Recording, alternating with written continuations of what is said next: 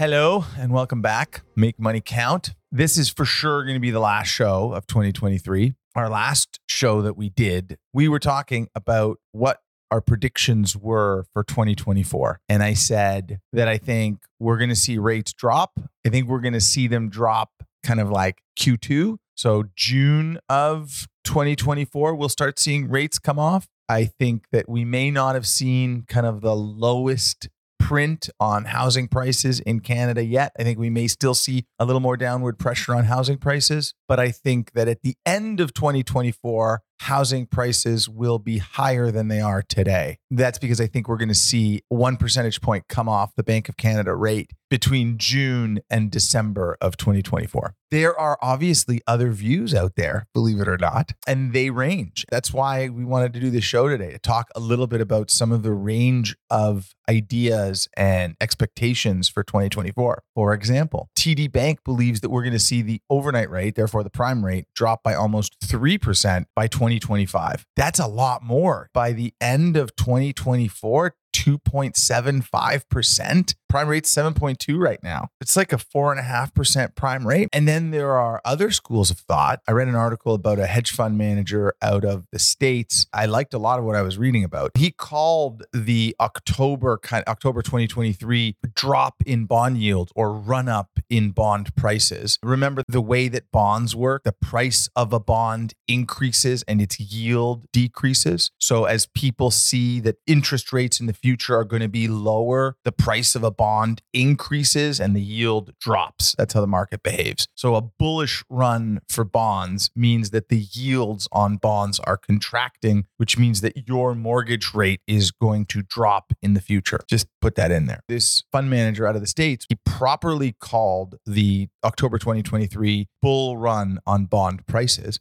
And he says that 2024 isn't going to be what everyone expects. He thinks that we kind of pretty much hit the low print on bonds. That would mean the Fed is going to hold a little firmer on interest rates. The market is not going to see a continued bull run on bonds. So yields are going to stay relatively close to where they are right now. He says they may tick a little higher. They may come off a little bit, but they're going to be range bound pretty close to where they are right now. And that will lead to not a soft landing for the United States. So soft landing is kind of generally anticipated and expected right now in the United States, right? All the big guys are calling for it. So all the big banks, similar to TD in the States, are calling for big rate reductions. Remember, the only stakeholder that isn't are the central banks themselves. The Federal Reserve is kind of continuing to be a little bit tough on rates and inflation. The Bank of Canada, for sure, is still being tough on rates and inflation. So you've got these market strategists, hedge fund guys, and some economists, frankly, that are calling for more tough time ahead because of what the central banks are saying. And then you've got these economists at the big banks that are telling us we're going to see what's expected. The market is pricing it in. The market is expecting it.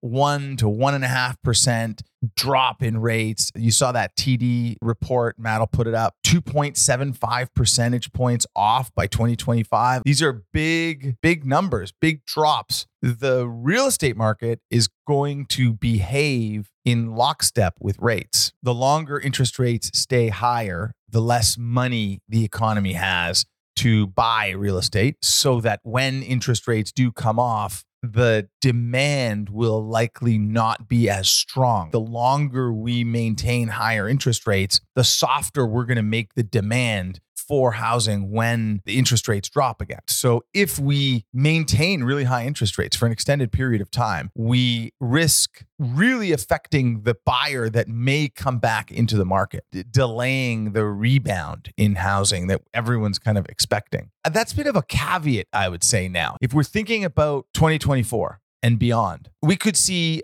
1 to 1.5 points off of rates, a rebound in the housing market by the fall. That's kind of what I think is going to happen. We could also see interest rates staying high. So we could see the Bank of Canada only carving 50 basis points off. The market kind of continuing to trade sideways into 2025, then perhaps further drops in the prime rate that may bring the buyer back. There's another theory where we see really significant drops in interest rates in 2024. The economy comes rearing back people start buying real estate again like crazy. Consumers start spending money. Employment goes back to where it was and inflation comes back. And then maybe it's not so transient anymore and it starts sticking into our economy. And then we have to hike rates again. But we're so scared that it's going to come back that we leave rates higher and we leave them higher for longer so that we kill inflation, but we kill the consumer. Rates are higher for longer and asset prices really drop this time. What we're going through right now is kind of just the first and second inning of a longer process. Leverage just gets sucked out of the market and asset prices drop.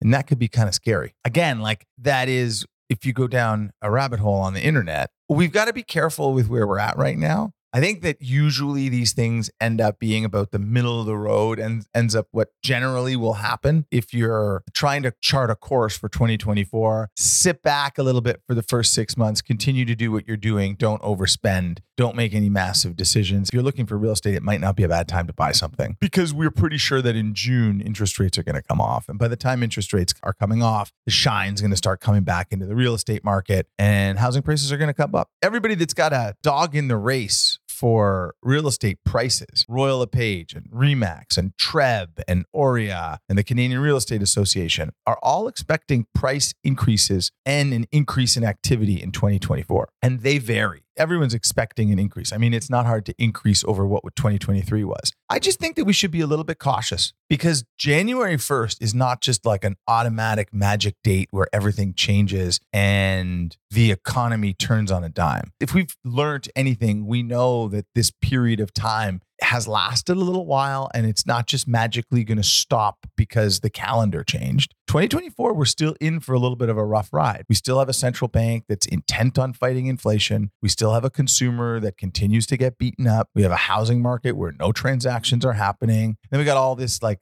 government mumbo jumbo talk about increasing housing supply and they're pushing in more immigrants, and then there's government spending. There's a lot of variables at play here right now. My advice is let's just kind of cut through all the bullshit. Let's simplify what we're looking at. Let's consider how interest rates affect housing. What do we think interest rates are going to do in 2024 and make our decision based on that? If you're sitting in a fixed rate mortgage right now, ride it out. If you need some money on top of it, you probably want a second or a home equity loan. We actually did a really good podcast on that. 5 ways to access the equity in your home. Check that out. But chill. 2024 is not going to be much different from 2023. Hopefully by the end of it, we start seeing a little bit more activity and all the real estate agents can get a little bit happier because there's more transactions happening. Remember, if you're enjoying our content, please hit like or subscribe. I have to tell you that because Matt, our show producer, every single time we start filming one of these shows says, tell everyone to like and subscribe. So there you go.